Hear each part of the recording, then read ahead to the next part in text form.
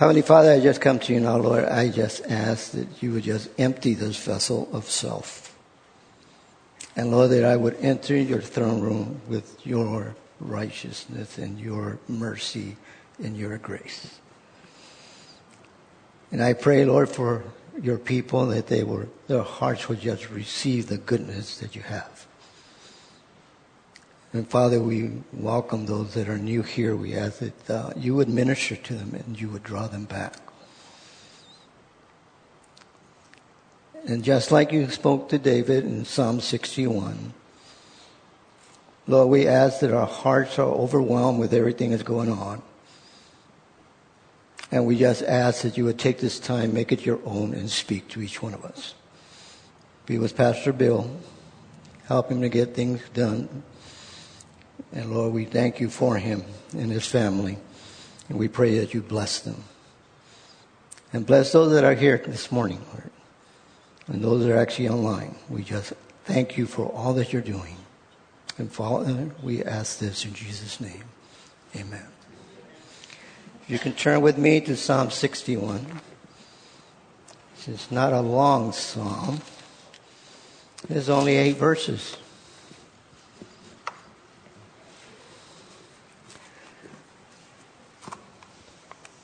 But it starts off with this. To the chief musician, on a string instrument, a psalm of David. Hear my cry, O God, and attend to my prayer. From the ends of the earth I will cry to you when my heart is overwhelmed. Lead me to the rock that is higher than I. For you have been a shelter for me, a strong tower from the enemy. I will abide in your tabernacle forever. I will trust in the shelter of your wings, Selah. For you, O God, have heard my vows. You have given me the heritage of those who fear your name. You will prolong the king's life as years, as many generations. He shall abide before you, before God forever. Oh, prepare mercy and truth, which may preserve him. So I will sing praise to your name forever, that I may daily perform my vows.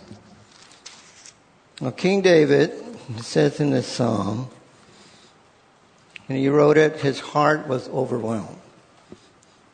And with everything that's going on in the world this morning, or even yesterday or before, I'm sure that our hearts are overwhelmed, wondering exactly what's going to happen with Israel, what's going to go on with this nation, and as us as Christians, how are we supposed to conduct ourselves when it comes to that?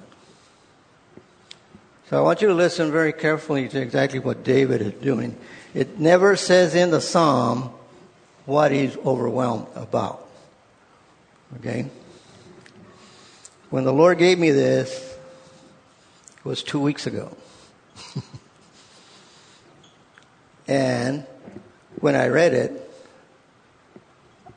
it really pierced my heart to understand that God was talking to David in a sense, or David talking to God, saying, my heart is overwhelmed because of who you are. If we look at it in that manner, we're going to see the heart of this king has been known to be a man after God's heart. And we as men and women are children of God, and we should be able to do the same. So the psalm is titled, To the Chief Musician, on a string instrument, a psalm of David. David was often in trouble. We don't know the life circumstances which prompt this psalm. It does seem to come after he came to the throne, because of the reference to the end of the earth. Some have thought it comes from the time of Absalom's rebellion or on his military campaign near the Euphrates. That's in Psalm 2 Samuel 8, 3-4. Those are possible. but by no means certain settings for the song. On a string instrument, the word nigaya, or singular nigoth, may be understood to be synonymous with the kinnor, or a harp. And that is to say, the instrumental 8 strings probably played with a bow or a plectrum. The prayer, crying out for rescue when overwhelmed. Hear my cry, O God, attend to my prayer. From the ends of the earth I will cry to you. When my heart is overwhelmed, lead me to the rock that is higher than I. Hear my cry, O God, attend to my prayer. This was wise praying for David. He understood that though God hears all prayer in one sense, and in the sense of answering and responding favorably, God does not hear or attend to all prayer. Okay? That shouldn't shock anyone, especially the men.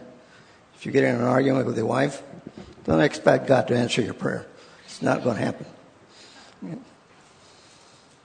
I know that. Okay. Opening his prayer in this way, David did not presume a response from God, but actively asked for the response.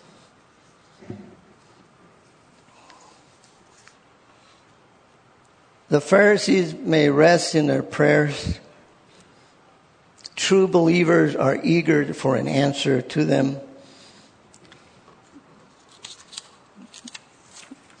Really, because may be satisfied when they have said or sung their lenties or collects. But living children of God will never rest till their supplications have entered the ears of the Lord God of Sabaoth. To be able to actually come before God, you need to be able to understand who you're talking to, who He is, and who He is to you. When you can come to Him quietly in that manner, you're going to realize that you're almost like David coming up to Him and saying, you know me. You know everything about me. There's nothing I can hide from you. And this king is crying out to God in that manner, knowing who his God is. Not looking at the circumstances he's going through. And he'd gone through a lot. But yet, he was still excited enough to come to God in prayer and just humble himself before his Lord and King and make requests. And the supplication is one that he brings up, and he's waiting because David knows what God has done for him. As a shepherd boy, he raised him up to be a king.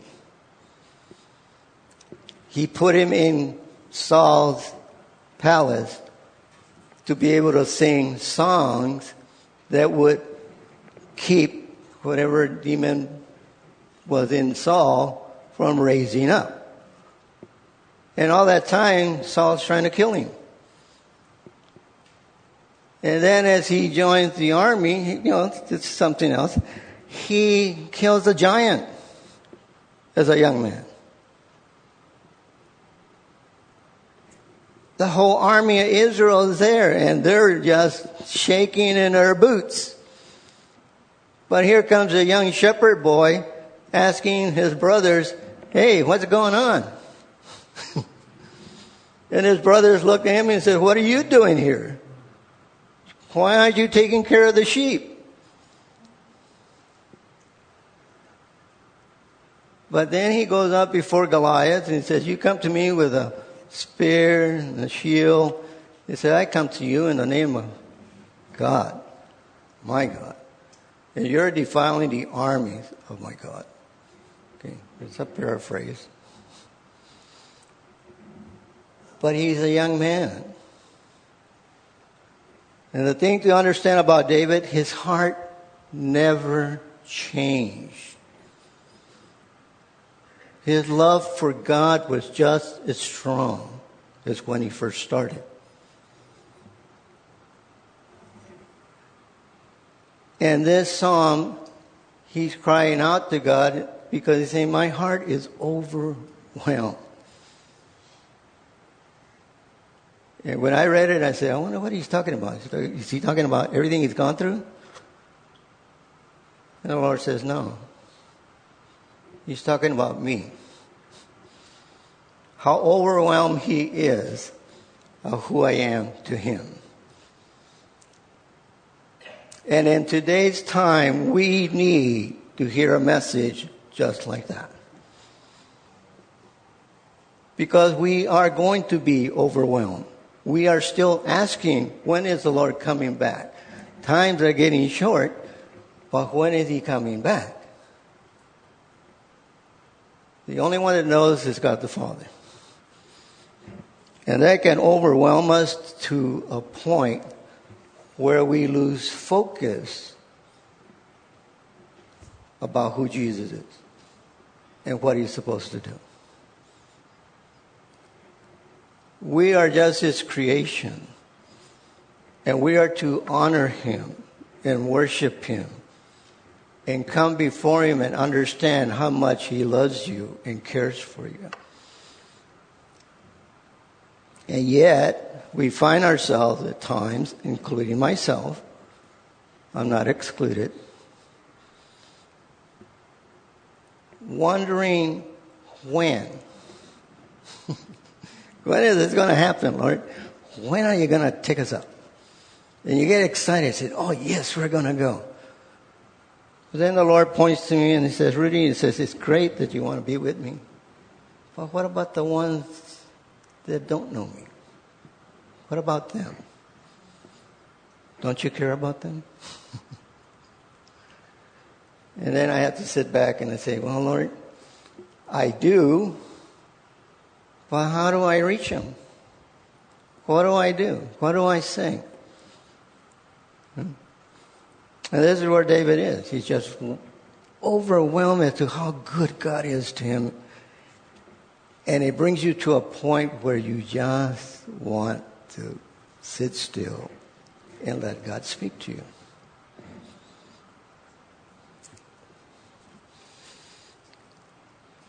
The opening his prayer in this way, David did not presume a response from God, but actively asked.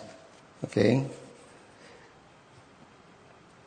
At the ends of the earth I will cry to you. From what we know, David did not travel outside the promised land, yet figuratively he was at the end of human understanding and strength and resources. Did you ever feel like that? You look at yourself and you say, what is going on? You know, there was a real and powerful sense in which this prayer offered from the ends of the earth. He felt like, where is God? Where are you? You know? And though the phrase from the ends of the earth may denote a geographic distance away from the land, it's like in Psalms 46:9 and Deuteronomy 28:49, it is also a metaphor for despair, alienation, and spiritual distance from God. Those things come. And you know that because you've gone through it. I have. And I say, Lord, you say you love me. You'll never leave me or forsake me. Oh, where are you? And then I hear his voice that says, Rudy, you moved. I said, oh, okay. Give me back. You know, help me to be where I'm supposed to be. And though it says, David did not say, from the ends of the earth I will give up hope, or from the ends of the earth I will deny that you love me. At the limits of his wisdom, endurance, and ability, David said, I will cry to you. I've been there. where I had no answers for some of the things that I went through. And I cried out to God. It happened in 1981 when I first gave my life to Christ.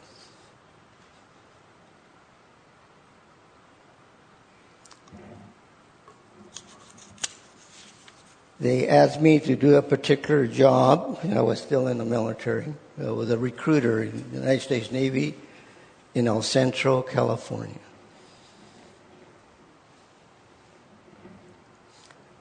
And my job was to bring people in to the Navy, knowing that the only thing I could promise them, you're going to sea. You're going to go in a vessel. You're going to go out in the ocean. That's the only thing I could guarantee them. I couldn't guarantee them anything else. And my numbers were not coming up. I did my best. I had one recruit or client. If I would have just gotten him into the nuclear program, that would have set me for the rest of my career. But the God that I know of now didn't allow it. I sent him to get inducted, get his physical, and he met up with a friend that went to the same school he was going to go to, guaranteed that if he re-enlisted, every time he re-enlisted, he'd get $35,000 every time. And I told this young man, I said, you know what? You want to help your grandma? This is the time to do it. This is the way you could do it. And he signed up, right? When I sent him over, he gets on the bus with his friend. His friend talks him out of going to school. He never went in.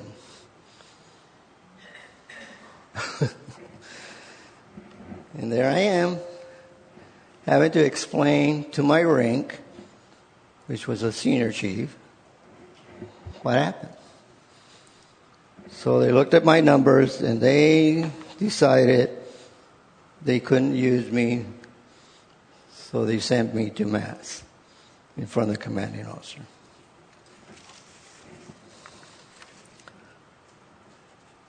That all happened right after I gave my life to Christ. And I'm sitting there and I say, oh, what am I going to do now? I got to go home and tell my wife I'm going to Mass. And you know what? The person, Minda, response was what I needed to hear. And it fit right into what God was telling me. Don't you worry, I'm going to take care of you. Her response to me was, it's okay, whatever happens, I'm right beside you. And that helped me to be able to say, okay.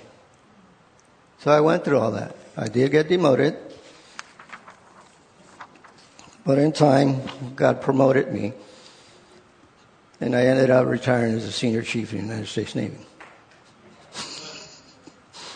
That's my God. That's not me. Okay? But I know how he does things. I'm starting to learn that he loves me so much, he'll get me through whatever I'm going to go through. I know he's right there beside me. And this is what I hear of David here. He's overwhelmed. He said, wow, this is the God that I have. You know, he's going to get me through this no matter what. Let's see where I'm at. It's observed that David never dreamed of seeking any other God. He did not imagine the dominion of Jehovah to be local. He was at the end of the promised land, but he knew himself to be still in the territory of the great king. So we're not far away from God. He's right around. He's right there. When my heart is overwhelmed, lead me to the rock that is higher than I. David knew there would be times when his heart was overwhelmed. In those moments, he needed at least three things, which I believe that every Christian needs. He needed the rock, a place of stability and security, something strong enough to stand against crushing waves and quaking earth. He needed a rock higher than I, higher than ourselves, a place above himself, above his wisdom, above his abilities.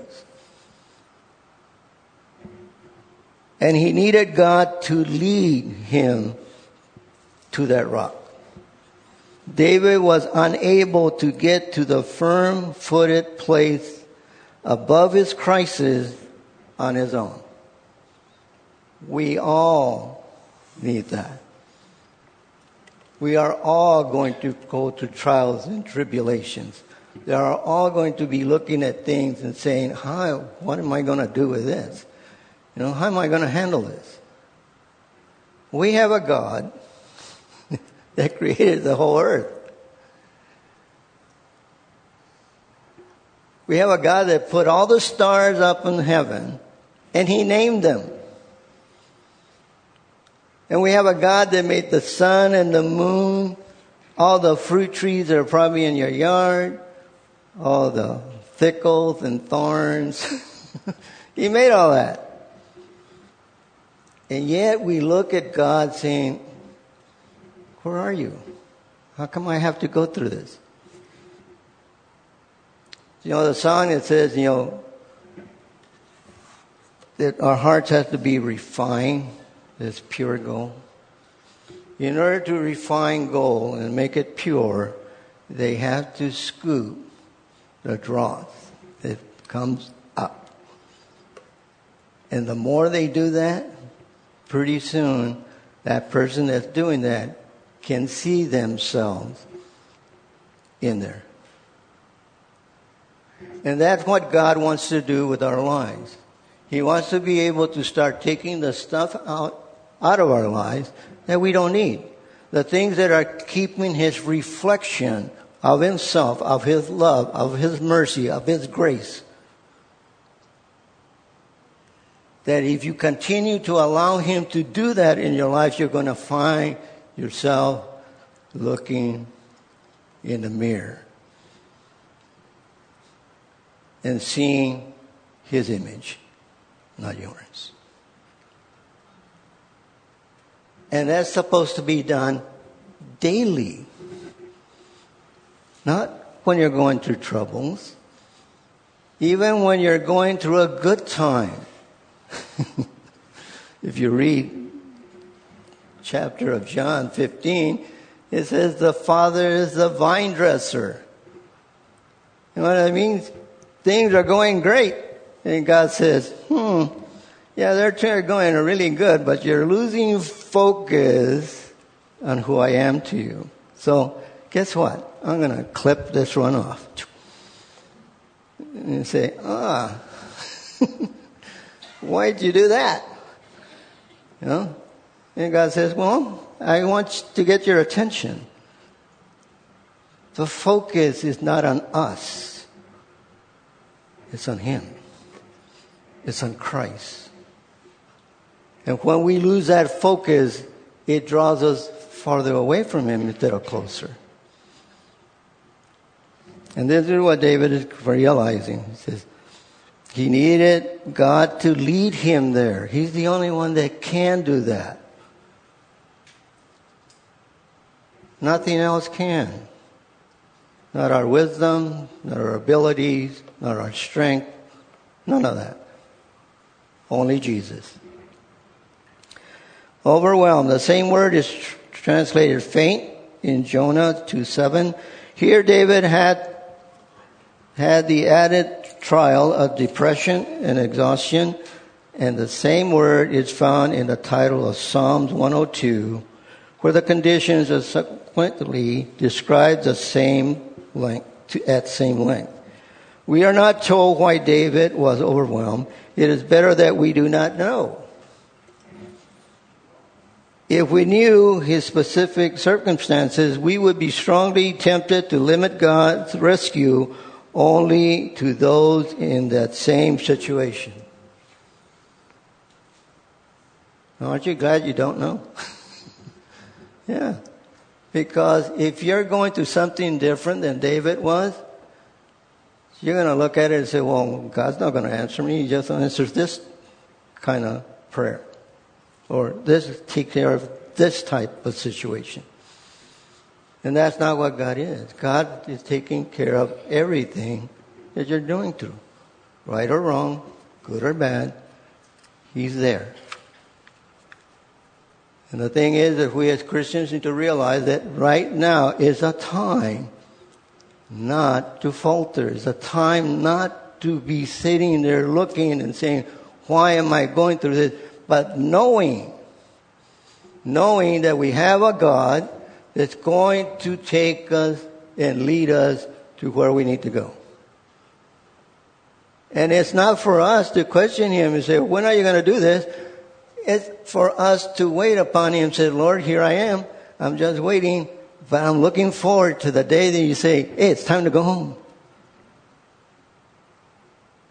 That's what should be the excitement in a Christian. It said, knowing God has a purpose for every single one of us.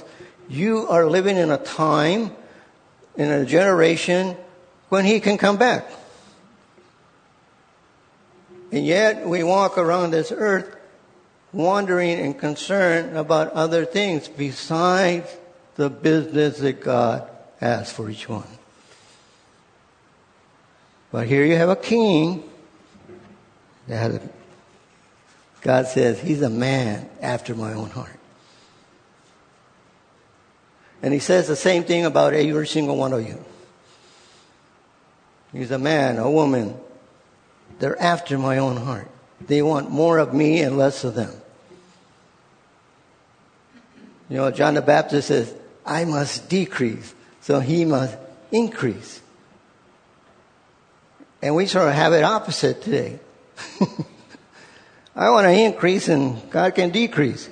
That's why He's no longer in schools. That's why He's no longer in courtrooms. That's why the Ten Commandments have been taken out. And prayer was taken out in 1962. I was in elementary school when that happened.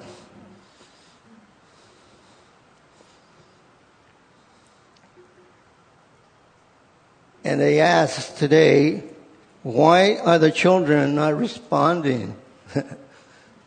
Because there's no prayer. There's no crying out to God.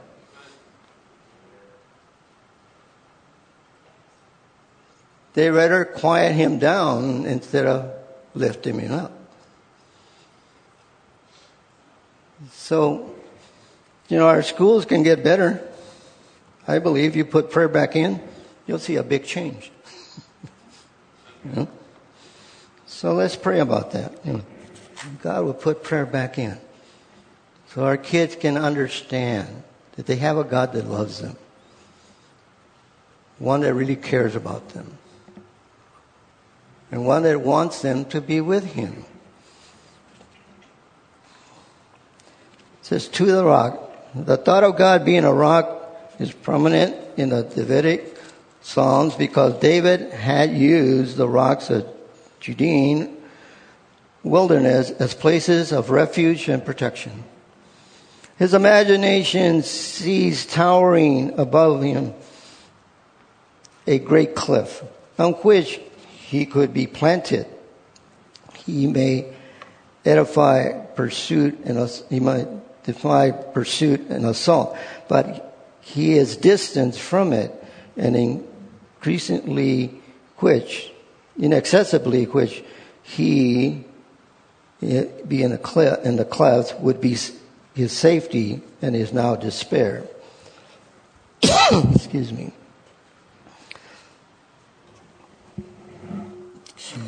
Excuse me.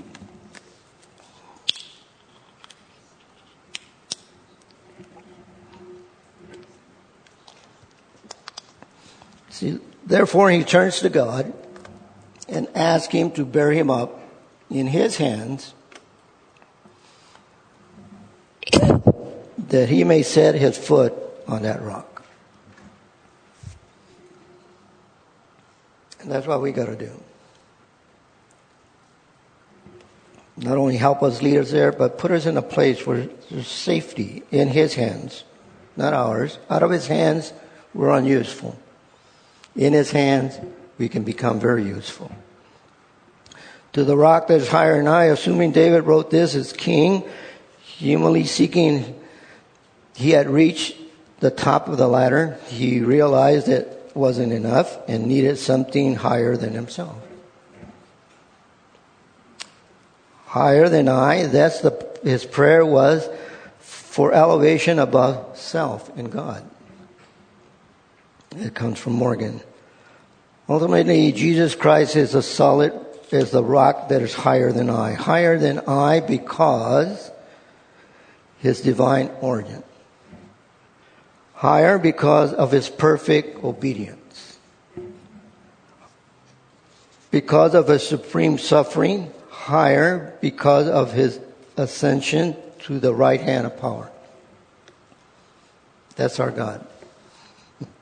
He's higher than me and you. And that's the one that we need to go to. This is the one that we need to actually look at. It says, the present trust based on the past faithfulness. It says, for you have been a shelter for me, a strong tower from the enemy. I will abide in your tabernacle forever. I will trust in the shelter of your wings, Selah. For you have been a shelter for me, a strong tower from the enemy. David remembered that God had answered such prayers in the past. In the past, God himself had been a shelter, a strong tower for David. I will abide in your tabernacle forever. The word tabernacle is simply the word for tent. And David had one or two or perhaps both ideas in mind. The tent of God was as a refuge for the weary traveler, the place where protection and hospitality was given to the honored guests. The tent of God as a tabernacle of meeting, the center of Israel's sacrifice and worship. The imagery of dwelling in a tent comes back to the desert experience in Exodus 33:7 through 11, in Numbers 11:16 through 17. When the Lord resided among the tribes of Israel in a tent. He didn't have a house. He didn't have a palace. He lived in a tent. This is our tent. And he wants to dwell there. Think about that. He wants to live in you and in me until he takes us home. And then we can see him face to face. God living in you, walking around the earth, everywhere you go, everything you see, everything you're doing, he knows. Why? Because he wants to live in you and in me. So I will trust in the shelter of your wings. Again, there may be one or two ideas or cautious reference to both ideas. Wings as the near and protection place that a mother bird gives to her offsprings, protecting her chicks under the shelter of her wings. Wings as that which marked and surrounded the interior of God's tabernacle of meetings and the mercy seat of the Ark of the Covenant, which included the design of the cherubim and their wings. Two examples. The shelter and the strong tower, your tabernacle, the shelter of your wings. With this image after image, David built upon the idea of the rock that is higher than I, first stated in Psalm 61:2. No one image could fully express the greatness of God's help to David. Do you look at God that way? Do you realize exactly how much He's done for you and still doing? The answer to the prayer in Psalm 61, 5-7, it says, God cared for David. For you, O God, have heard my vows. You have given me the heritage of those who fear your name. You prolong the king's life, his years as many generations. He shall abide before God forever, or perhaps mercy and truth, which may preserve him. For you, O God, have heard my vows. David probably referred to past vows of grateful allegiance to God, which he continued to honor. God heard these vows and responded to them, giving David rule over God's people, the heritage of those who fear his name. You, O God, have heard my vows. Often have I purposed to be wholly thy, to serve thee alone, to give up my whole life to thy service. And thou hast heard me and taken me at my word and given me that heritage, the privilege of enjoying thee in thy ordinance, which is the lot of them that fear thy name. Those words should pierce our hearts. And it should draw to conclusion in our own minds and hearts, am I that way with you, Lord? Can I pray this prayer just like David?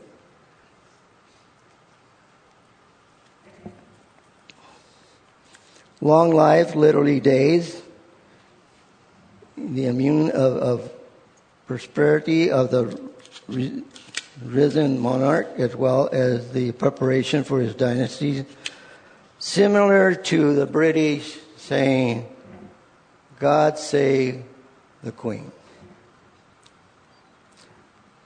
Years as many generations. As he speaks, partly because his kingdom was not from Saul, a matter of one age and expiring with his life, but established to him and his heirs forever.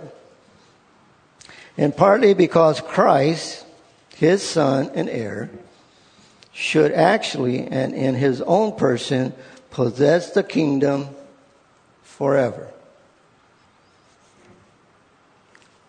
He shall abide before God forever. David could only say this in reference to himself in a very limited way. He could say it without limitations of the Messiah that was promised to come from his lineage in 2 Samuel 7:11-16.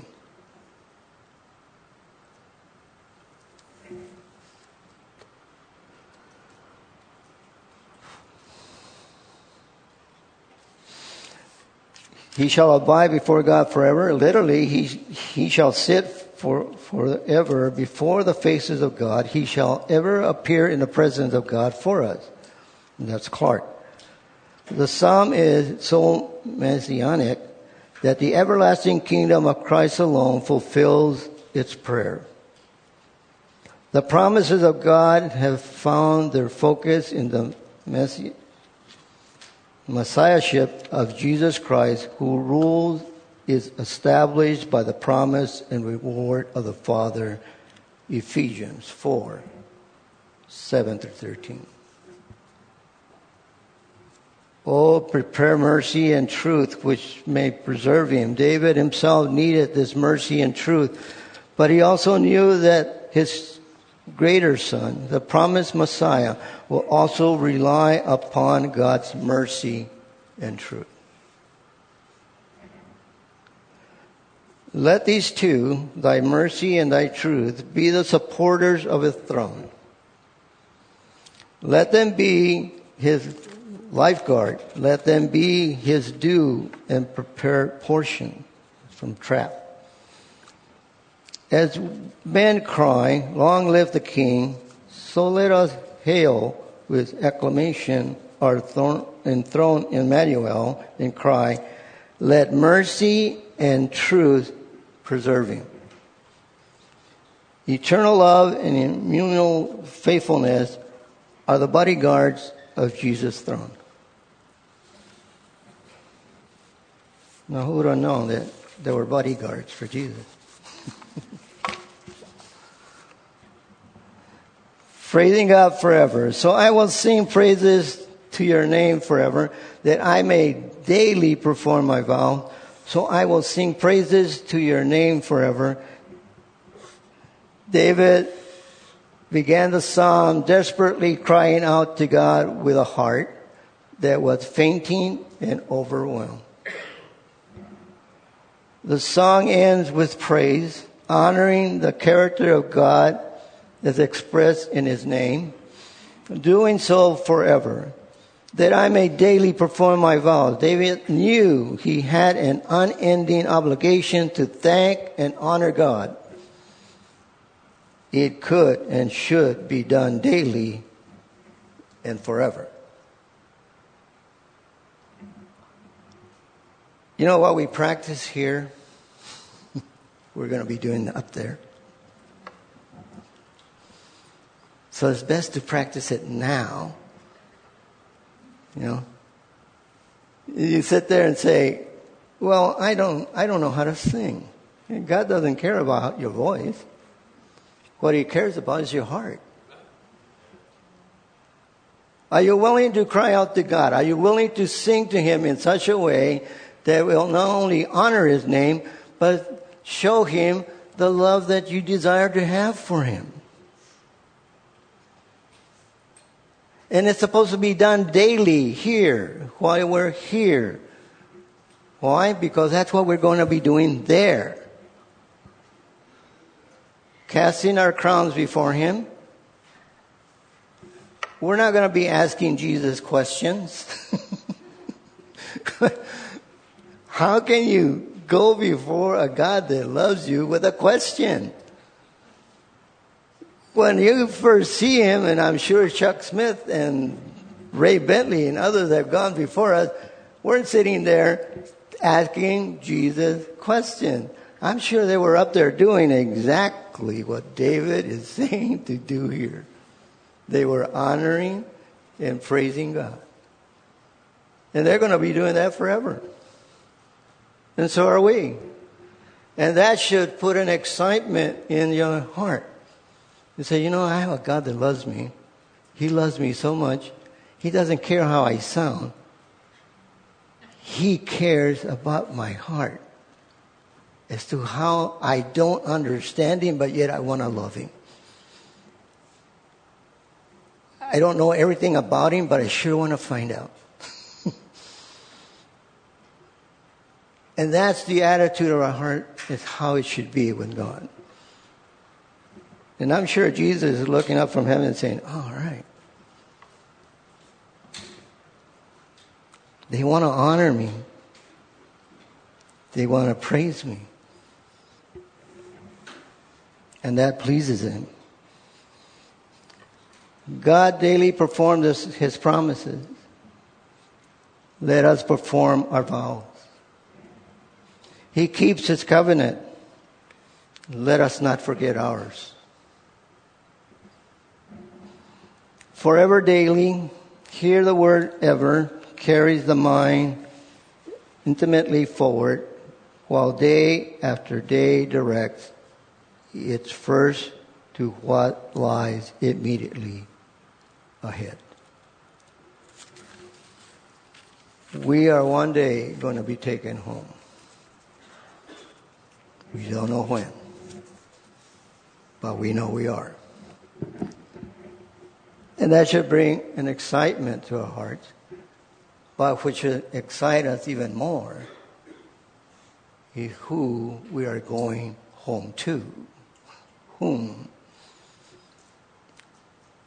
Who is that God that you serve? What is his name in your life?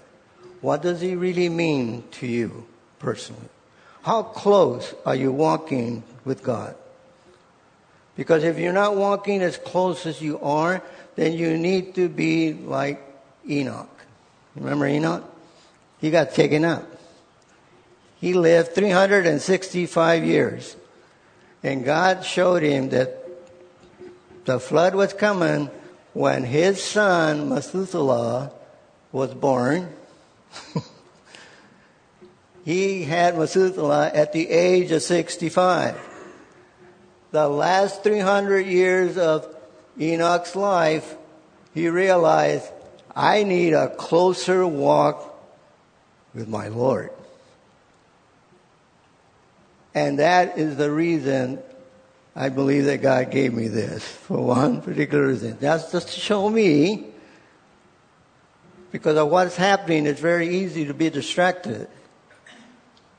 But God is saying, you need a closer walk with me.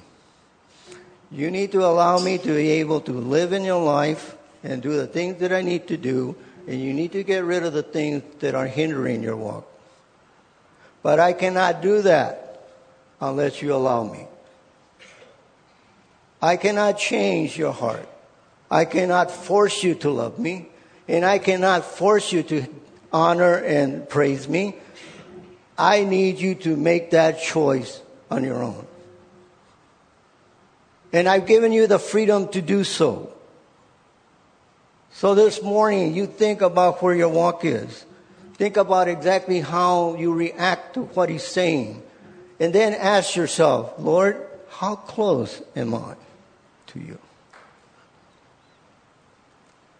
And if I'm not that close, Lord, draw me there. Lead me to the rock. And that's what this world needs today. And we are God's children, and that's what we're supposed to be doing. And if they don't see it in me, they don't see it in you, they'll never see it. It isn't what we say, it isn't what we're doing. It is how God lives in us and through us that's going to make the biggest difference on anybody coming to Christ. You can tell them 10,000 verses, and they'll never hear one. But when they see you going through trials and tribulations, when they see you having that joy in your heart, and you know very well that you're holding on to the hand of God, and then they realize, hey, there's something different about you. I want what you have. You know, I saw a commercial on the TV where the lady is screaming and yelling, and there's an older lady sitting on the other side, and she's screaming and yelling because she's playing bingo on her phone. And the older lady looks at the waiter and he says, I want what she has. Not that we're playing bingo, but the world should be able to say, I want what they have. And that is the message this morning. A dying world, starving, looking for attention, wanting to be loved. And yet we as a church need to realize how close is our walk with God. And is it making a difference in this world? Can anybody see you walking down the street and say, hey, I see Jesus? That's what is supposed to happen. He loves you. He wants to use you. But he's not going to force you. You have to do that. You have to go to him and say, lead me to the rock. If you've never accepted Christ, you should. And if you have, stick with him. Don't look to the right or the left for yourself. Hold on to him.